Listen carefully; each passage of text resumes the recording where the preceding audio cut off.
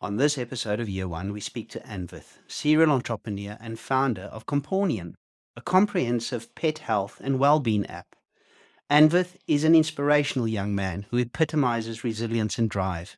He speaks openly about his first venture that almost failed, his second venture that did fail, and how these setbacks did not break him, but rather better prepared him for his latest venture. Anvith has maturity and wisdom beyond his years and shares insights and advice that will serve all founders well. Sit back, buckle up, and enjoy the show. Welcome to Year One, hosted by me, Dio Kloppers, and my good friend Satish Bala. On Year One, we speak to early stage founders, business owners, and entrepreneurs about the highs and lows of the early years, the challenges and rewards, and everything else in between. So, without any further ado, let's get into this week's conversation. Anvith, welcome to Year One. I really appreciate you taking time out of your day to have a chat to Satish and myself. The first question that we ask on Year One to everyone who joins is, why entrepreneurship? Why did you not go the traditional route of doing a 9 to 5? Or what happened in your life that you decided that this is the path that you want to follow? Well, firstly, thanks YearOne and Satish for having me over. The pleasure is mine. To answer your question, why entrepreneurship? Why not a regular 9 to 5 job? I think I've always been someone who liked taking unconventional routes. It's been evident in not just my career choices, but in all the choices that I've made so far. For example, I was born and raised in India, the southern part of India, from a city called Hyderabad, and I'm the only child. I was very pampered. No siblings, very close to my parents. And then when I was 18, that was when I first moved to the UK to do for my bachelor's from Nottingham Business School. And as for entrepreneurship, it's actually it is a bit of a funny story to tell you honestly, because firstly, I don't think there's ever been like a eureka moment where I knew that, okay, that's it, this is my calling. It's more gradual. And as you said, I'm still very young. I'm only 24. And even today, I still discover why I like being an entrepreneur every day or once every few days. So I'd say it all started back when I was a kid, back when I didn't even know the real meaning of entrepreneurship. At that point, all I knew was that it's as I said, it's a funny story, right? So I was around 7, 8. And I remember watching this film, and the lead actor was a businessman. And me being an automotive fanatic, all that appealed to me was good, nice cars. And I was like, yeah, that's it. I want to be a businessman. But, clearly I was around 7, 8. That was just about it. And then fast forward to, I'd say, when I was around 14, 15, I was doing my GCSEs. And then I realized that physics, chemistry, and biology are out of my reach. Wasn't meant for sciences. And then it's similar to A levels. It's called IB back in India, IBDP program. So that's when I was like, right, if sciences is not my thing, then what's an alternative for me? Business and economics. So that was more of a strategic decision again. So I was like, okay, let me try this out. And that's when I really started enjoying those subjects. I think mainly because of the relatability they had to real life applications. And it, unlike sciences, business and economics, or management in general, they sort of allowed me to stretch my boundaries and use my imagination to sort of answer the questions or solve those case studies.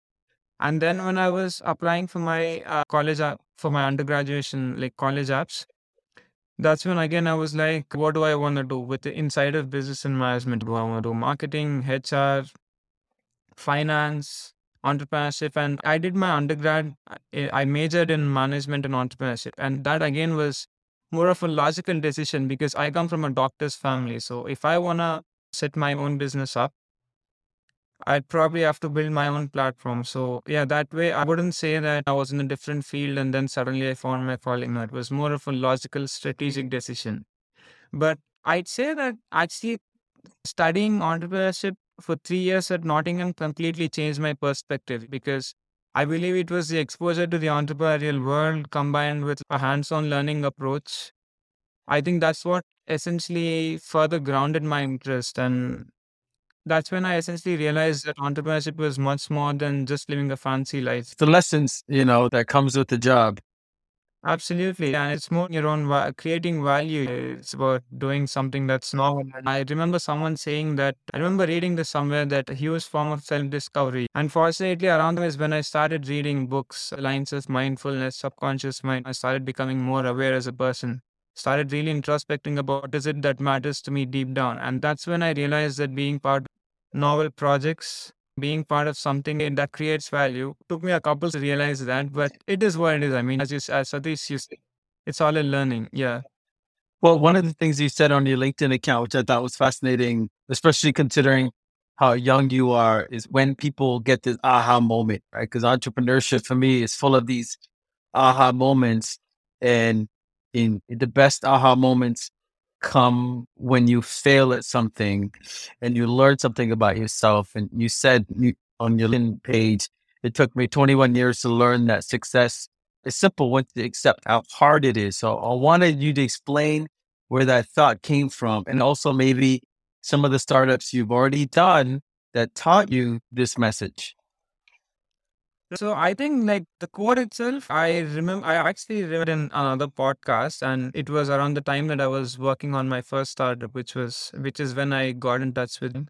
And I'd say I was around at the time that I heard the quote was when I personally was also going through a lot, in the sense that when I set my first business up, I was 21.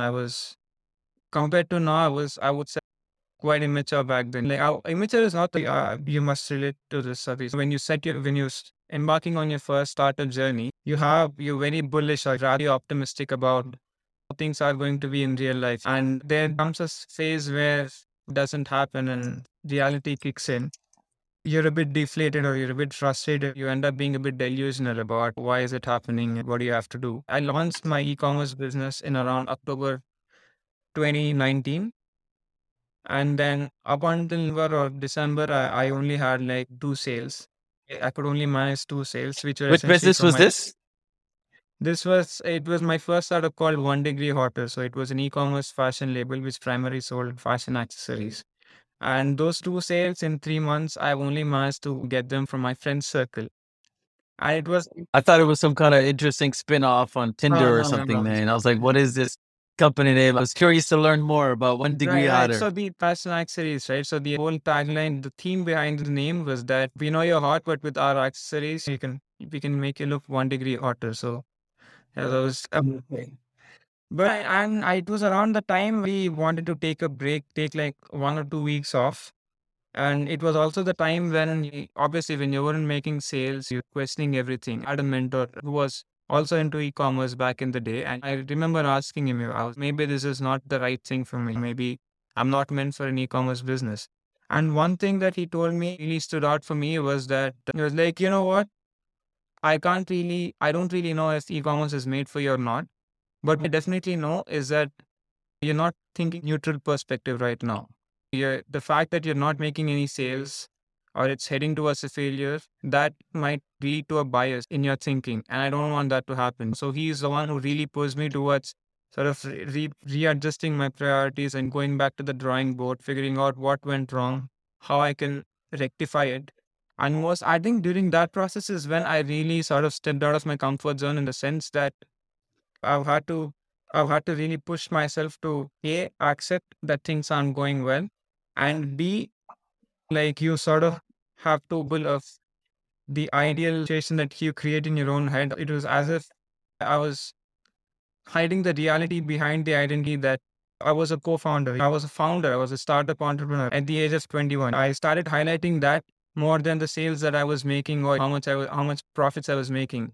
So it was really about embracing all of that myself and then trying to work on each of that. And yeah, fortunately, and as ironic as it sounds, it took me a couple months to get things up and running again. And as ironic as it sounds, during the peak of the first wave of COVID is when I am most of my organic sales. That's awesome. It's awesome. Now, 21, did you have other friends that are entrepreneurs? Were you on your own? I'm guessing because of the background we both come from, education and academics at that age is more important. College, university, first job, coming out of university. What were your network like when you were building your own business? I'd say I was very fortunate that way, because even most of the good friends that I had made it when I was studying, they were a couple years older than me. So I was fresh out of high school and I jumped straight into undergrad. Unlike a few of my very good friends who worked for a couple of years, who've done some other gigs and then came to do their undergrad. And B, I think I've also been someone like I've been someone who's all fan of networking. I really like meeting people and understanding their journeys. As a result, I ended up meeting a lot of interesting individuals from the entrepreneurial landscape when I was at Nottingham. And I remember being a part of this network called Institute of Directors, which was like a networking thing at Nottingham again. It was just like a combination of my experience talking to these, and I must say that I've also been very fortunate in the sense that I've never been pressurized. I've never faced any pressures from my family about what to do or how to set my career. I would like to circle back from it. So we are here to tell people about your latest business, which is Compawnion. But before we do that, I want to circle back very quickly to 1 Degree Hotter. So That's One right. Degree Hotter initially, but for all intents and Right. purposes, was looking as if it was failing. You then sat with your mentor, you had the conversation. Did you turn 1 Degree around and it turned into a successful business? Or what happened with 1 Degree? Well, so yes, I mean, we ended up having sales with 1 Degree Hotter. There was briefly a time where I was contemplating if e-commerce was meant for me or not. And then I kind of took it up as a challenge to sort of turn things around, not for anything else, but mainly to sort of boost my own confidence. Because more than the nature of the business, it got to a point where I started to question my own abilities as an entrepreneur. And one thing that I was always clear in my head was that this is what I wanted to do. I think with e-commerce, it's a combination of that, and I also out and hired like a good team, because up until that point, I was trying to do things all by myself because I felt that getting my hands dirty would sort of help me get to know the thing inside out.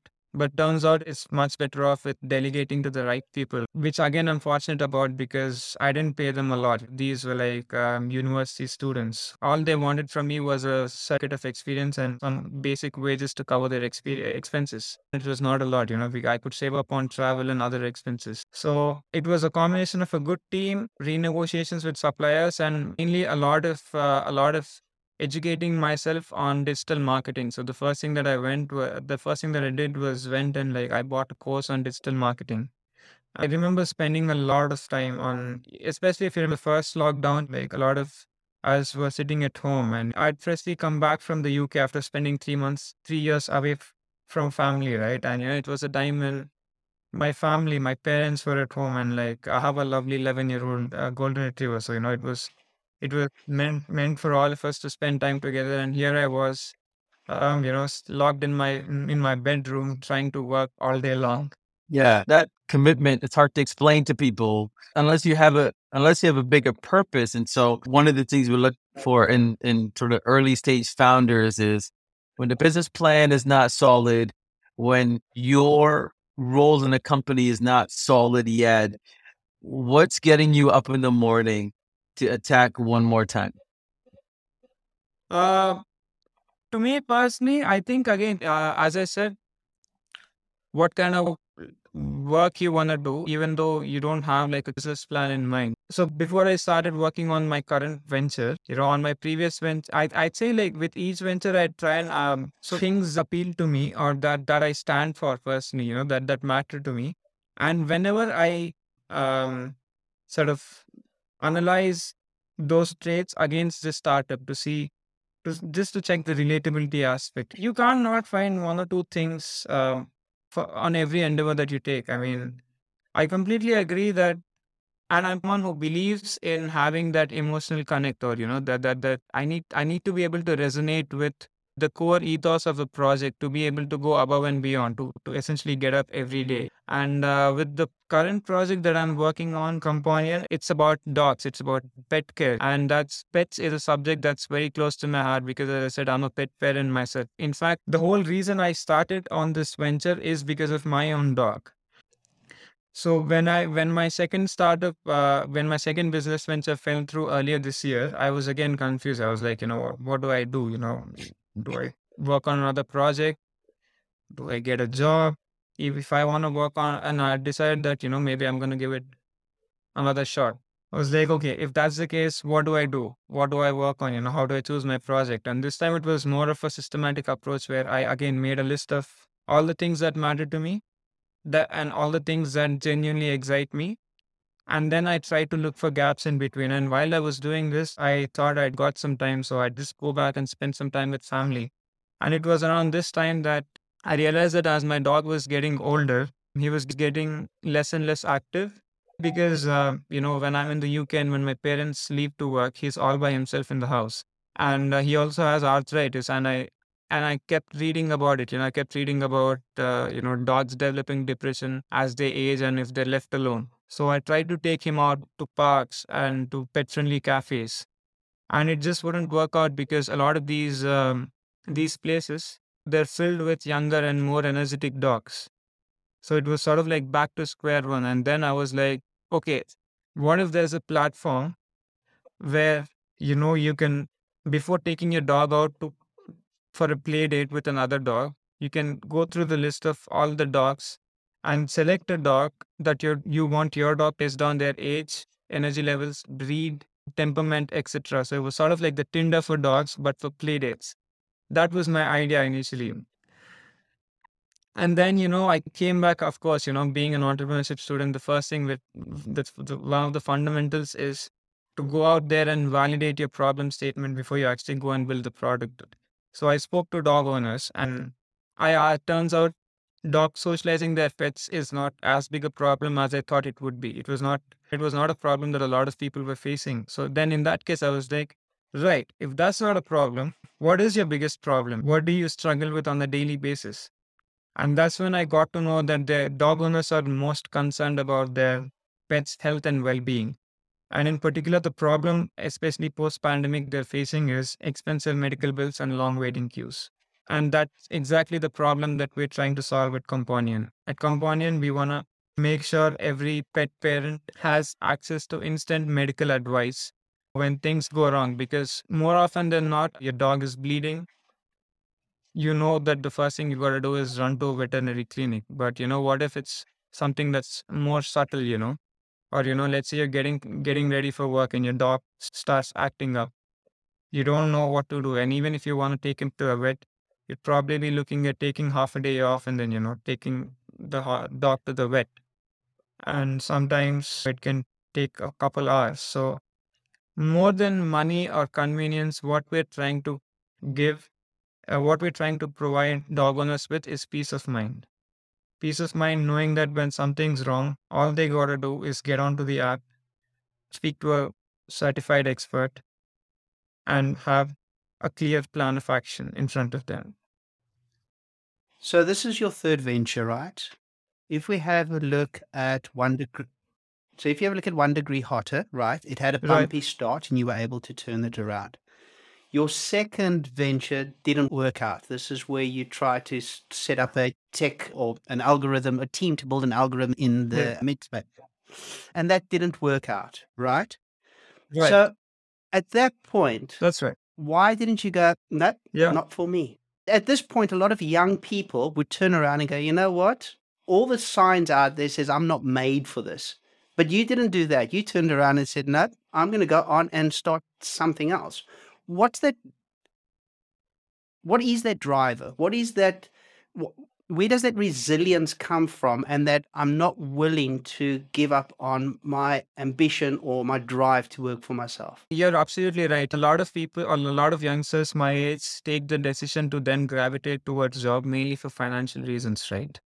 And again, as I said, I was extremely fortunate. Like I remember like the day that we decided to shut the second startup, I had a conversation with my parents at dinner table. I was like, what do I do? And first thing that came out of my father's uttered were, it's all right, just give it another shot. We're happy to support you financially. Just go out there and just do what you like.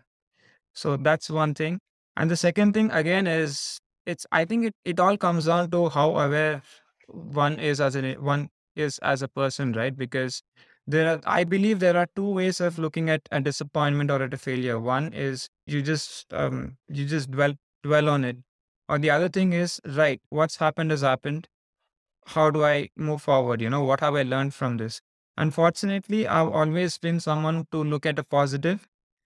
And most importantly, I feel like I'm someone who's good at coming to terms with reality. So instead of dwelling on the past, I'm like, right, what has happened? What can I learn from it? And how can I avoid the mistakes moving forward? So I would say, like, when I was embarking on my third venture, I was more informed because even the first two startups, the second one mainly, like an e-commerce thing, the second one involves in building a team and getting an advisory board and all of that. So that was more like a trial and error process because it was my first time at like a real tech startup. So a lot of the times I remember during that startup, I was like, does this work? I have two options. So how do I know which one works? The only way out was by testing both of them. I was like, okay, this doesn't work. Okay, this probably doesn't work because of this reason. And so this is what, I can do something else to make it work. And as a result of treating my second startups as a learning curve, I've been able to avoid a lot of those pitfalls in the third one. And I think that the awareness that I have, that knowledge or that experience now at this point, is also what sort of I would say really gave me the strength and the confidence and the optimism that I can tackle another startup moving forward. So let's go back to Compawnion then. Where is Compawnion at this point in time? You've started this company. Are you raising funds? Is it a MVP? Is it a full-fledged solution? Where exactly is it at the moment?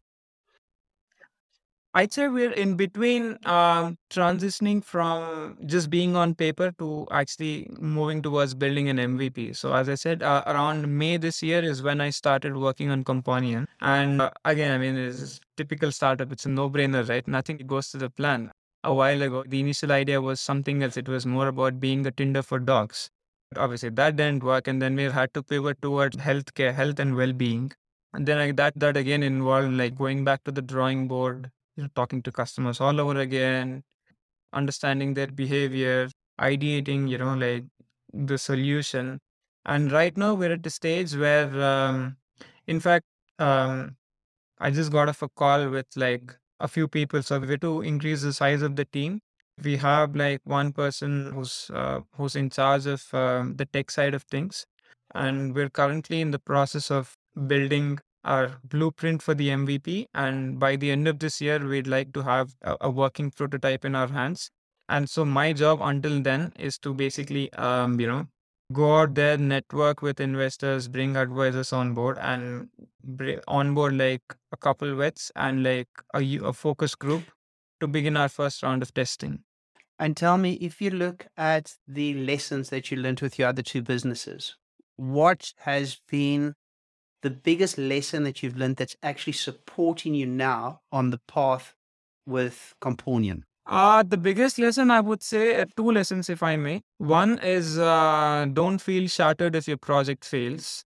I mean, clearly, I'm working on my third one, right? And fingers crossed, but I don't think I've been as optimistic as I am in my previous two startups. Absolutely don't feel shattered if something fails, because I think initially we may feel dejected, but there comes a point where we can't not reflect back on the positives. And as they say, things always look better in hindsight. So yeah, that one. So just hang in there. And the second biggest learning is, I would say, try and not compare yourselves with someone, some other people, like others' progress. I fell for that trap. In fact, very recently that I realized that I was actually in the trap, because there's this common saying that if your startup doesn't, if you can't acquire customers within the first 6 months of your startup, then something is wrong. But that's a very generalized statement. Very often we neglect the nuances or the context of each of our projects. And I was actually at the London Demo Day, which is organized by Imperial College London, where I did my masters. It was one such days where I was putting in the work, but things weren't like moving forward, as I had expected. So my mood was a little here and there, and I went. I thought that's it. I'll probably shut my laptop out there, speak to a few people, network with them, and just have a fun time. And I saw one of the pitches, and they said that it took 3 years to just get that product market fit. And at that point, I told myself, dude, you've not even been working on this for like 6 straight months. There is someone who have not only taken 3 years to achieve their product market fit, but right now, they've raised significant amount of funds, getting all the traction. And most importantly, they're standing on the platform hosted by Imperial College London. So, just don't try and compare your journey to someone else's. It's each to their own, really. I think that is such good advice. This is your journey. You can't compare your journey to anyone else's journey. There are things happening on their journey that you've got no insight into, and the things happening on yours. So it's very personal to you. I just want to stay on that point a little bit because it's good stuff that people need to hear. This is the 45, 50-year-old, 3-4 startups later TikTok message of don't look around you, focus on yourself. And but how do you live that lifestyle? You're young, you're coming in a platform age where, whether you're on LinkedIn, TikTok, social, there's noises around this young generation of what success means, the out hustle culture, but it's now the opposite, which is the mindfulness and the Taoist mindset. How do you live this? Like, what are some of your routines in the morning that keeps you grounded and that surrounds young people in your age group? I mean, to begin with, not to say that I'm unaffected. Things do bother me. I've always been like a morning person.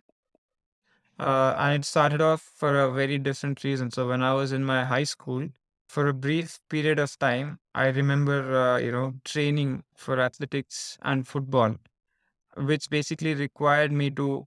So we had this thing called a morning practice, which required me to go to the school by 7 a.m., train for an hour, and then take a shower in the facility at the school. And the school would start at 7:30. So by the time I got home, I was practically tired because in order to get to the school at 7 a.m., it meant I had to get up by 5:30 or 6 at least. Yeah, and then undergrad, that's when you're exposed to friends, partying and other stuff. So this whole morning routine and going to bed early took a back seat. But then there comes a point, and to be honest with you, I don't think I've ever been like the lifestyle that I've had in the last 6 to 8 months. I don't think I've ever been this disciplined, It originating from all sorted, like me figuring everything out.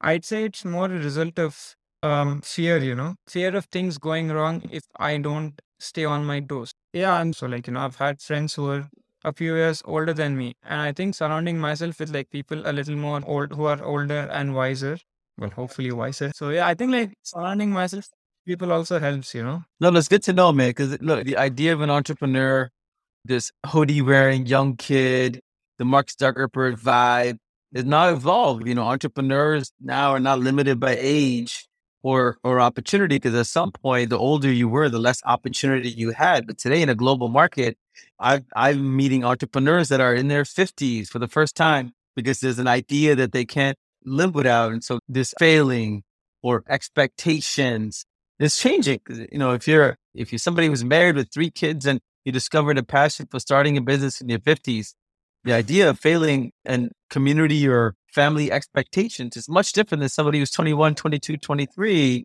And we can't avoid that because in our best days, there's still a tiny voice in the back that goes, well, it goes to shit. Who's looking? And I love the fact that at your young age, you've already determined that it is what it is. It doesn't matter. You try really hard. You work really hard. You do your best to build an idea into something. If it does or it doesn't, you still learn something along the way. Yeah, absolutely. Anvith, we've come to the last segment of our show, and you've touched on a lot of these things that that I'm going to speak about now. But for the last segment, I'm going to put 3 words out there. And for each word, I would like you to tell me, in the context of where you're at, what does that actually mean to you? So the first word is family. I would genuinely say that so for this startup particularly, I've actually been discussing a lot of the progress or strategies or anything with mainly my father, and with my parents in general. And I feel like that has sort of improved communication between us, or like transparency between us. Because for my first two startups, it was more like you do your thing, I do my thing, and we only talk about family. But right now, it's not like that anymore. In fact, even earlier today, I was like, I just called him over lunch, and we were talking about, the progress that I've made this week, so far this week, and how it is going. And I think, like, with age, with me particularly, again, I'm not trying to sound cool or something, but the fact that I moved to a different country and started staying away from family from it's been 6 years since I moved to the UK now. I think that with each passing day, I of course miss my family. Nothing like it would be ideal if I was around then. But it is what it is. I think like that, knowing that sort of gives me this realization or awareness that I should try and cherish every moment or every second that I spend with them. Because my time, unlike someone who's probably living in the same city or in the same country, you know, my compared to them, my time, the time that I get to spend with my family is limited. So I would say I'm still in the process of learning how to make the most of it, and it's definitely so family. Yes, it's definitely on an upward trajectory. And the second word then is team. Team.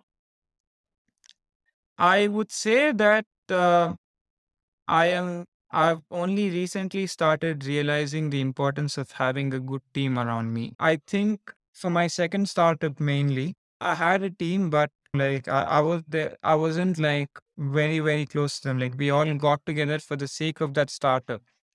So things were good from like a productivity or an efficiency point of view, but there was never really like a, like things never moved beyond just work for us. And in fact, it was the other day. In fact, it was on this earlier this week, like on Monday, that the tech person who's on board right now, he happens to be like a really good friend of mine as well.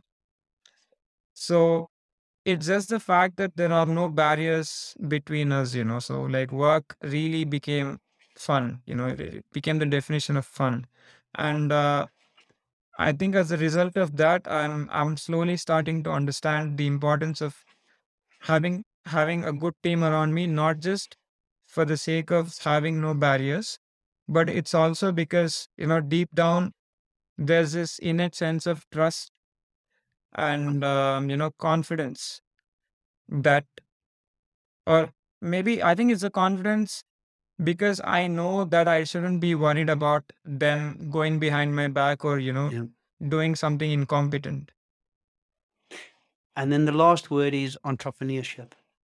As I said, I think I'm still trying to figure it out. I mean, I don't know. Technically speaking, I'm even though this is my third startup, as I said, it's the f- the second start. I couldn't get the second one up and running, and this one is we're still in a very early stage. And I'd say entrepreneurship is the one. If I can say attach one word to it, I would say it's a learning curve. And I'm still at the very beginning stage because I feel like the um, real challenge lies ahead for us when we take the product into the market. And more than a challenge, I would like to treat it as an opportunity, as a very exciting opportunity to, yeah, hopefully enhance my skill set in the process. And I can say one thing for a fact that I think deep down, I am an entrepreneur in the sense that even when I exit from this company a few years down the lane, I definitely see myself gravitating towards starting all over again. So yeah, maybe that's entrepreneurship for me. I love that. Anvith, it's been great having you on our show. Thoroughly enjoyed it. I think for as a young man, you're exceptionally grounded and you're wise for your age. And I think that's going to serve you exceptionally well on the path that you actually going down. So where can people reach you? Where can they follow you? LinkedIn, Anvith Varanasi is my profile, the guy with the blue suit and spectacles. If you want to follow Companion, yeah, the name is, it's basically Companion, but with a paw. We've got an Insta handle and a Facebook handle and a website as well. That's Excellent. awesome. That is a clever name. And, you got this sense of calmness and, we're excited to follow along on your journey. So there we go. Cheers, And mate. Thanks a lot. awesome. Thanks very much again. I really appreciate Thanks, it. buddy. YearOne is hosted by Dion Kloppers and Satish Bala and does not constitute a recommendation for any organization, product, or service. It is engineered by BloomX. For more YearOne content, subscribe where you get your podcasts and visit bloomx.io to join us on Discord.